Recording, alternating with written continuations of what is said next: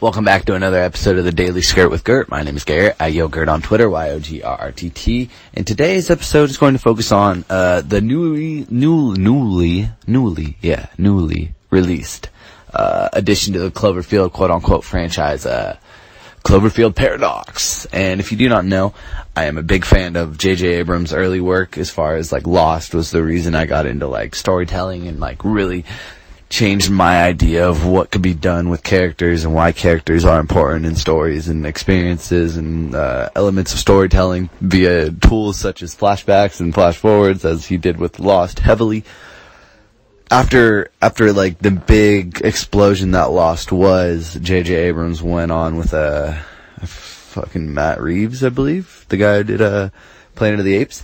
And they made this movie called Cloverfield. I'm sure you've seen it. It's about monsters attacking the Earth, but it's a found footage movie. But there's a lot of Easter eggs and stuff, and that was the first experience I have going to see a movie twice just to see a Easter egg at the end with a satellite falling into the water. And I thought that was very interesting from my perspective as a moviegoer before MCU continuity is something that you go and rewatch for viewing pleasure regularly when those movies come out, because you want to stay up to date and see all the Easter eggs and see how it ties in and see what hints are going to be in there. And in case you caught one thing but didn't catch the full meaning or didn't see the thing in the background, that's kind of what I did with Cloverfield before there was these movies to exist now with all these franchises and such. So, Cloverfield is a big deal. 10 Cloverfield Lane, I think that's an awesome movie. I was disappointed how little it actually connected. This movie, however, is awesome in the sense that it gives me, as a big fan of Cloverfield, something to kind of grasp onto as far as continuity base goes. Whether or not I agree with that continuity is kind of a different thing. Oh, excuse me. I would say that if you're just going into this Cloverfield franchise and that's the first one you're going to watch, I'm sorry.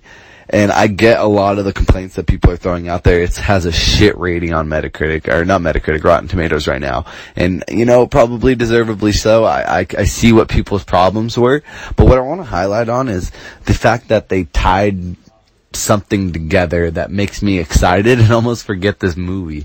And that's at the very end. And this is spoilers for Cloverfield Paradox. That's totally fine with me, and I'm sorry if you guys are going to be disappointed. But that monster popping up at the clouds, and that monster being the same as the Cloverfield 1 monster, that was interesting. And that in itself is enough for me to be oh shit. The idea of these three different timelines blending together and affecting the past, present, and future. It was pretty crazy. And I don't know if that means that this timeline with the paradox is actually the same world and reality and Earth as the first Cloverfield, just that the future is what caused the past to get these monsters, which subsequently changed the future that they know it as the present. So, my question is that the same monster that was fucking with HUD and all them in the first Cloverfield? Or is that just a different monster that was brought over from that universe when the universes were spliced? Or is there just two universes, the one where the aliens invaded, the one where these monsters from the deep came from, this one being the same timeline in Earth and reality as the first Cloverfield?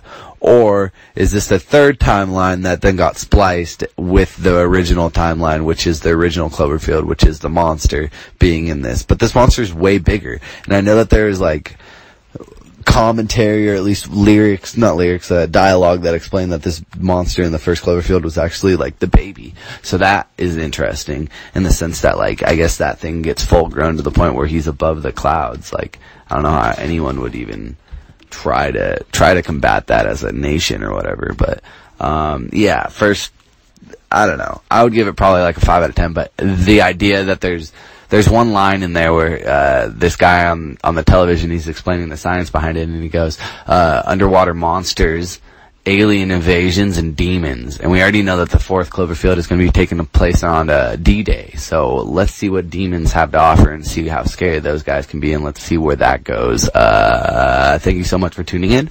You guys have a great day, and keep on skirting on. Don't, I won't say that ever again, sorry.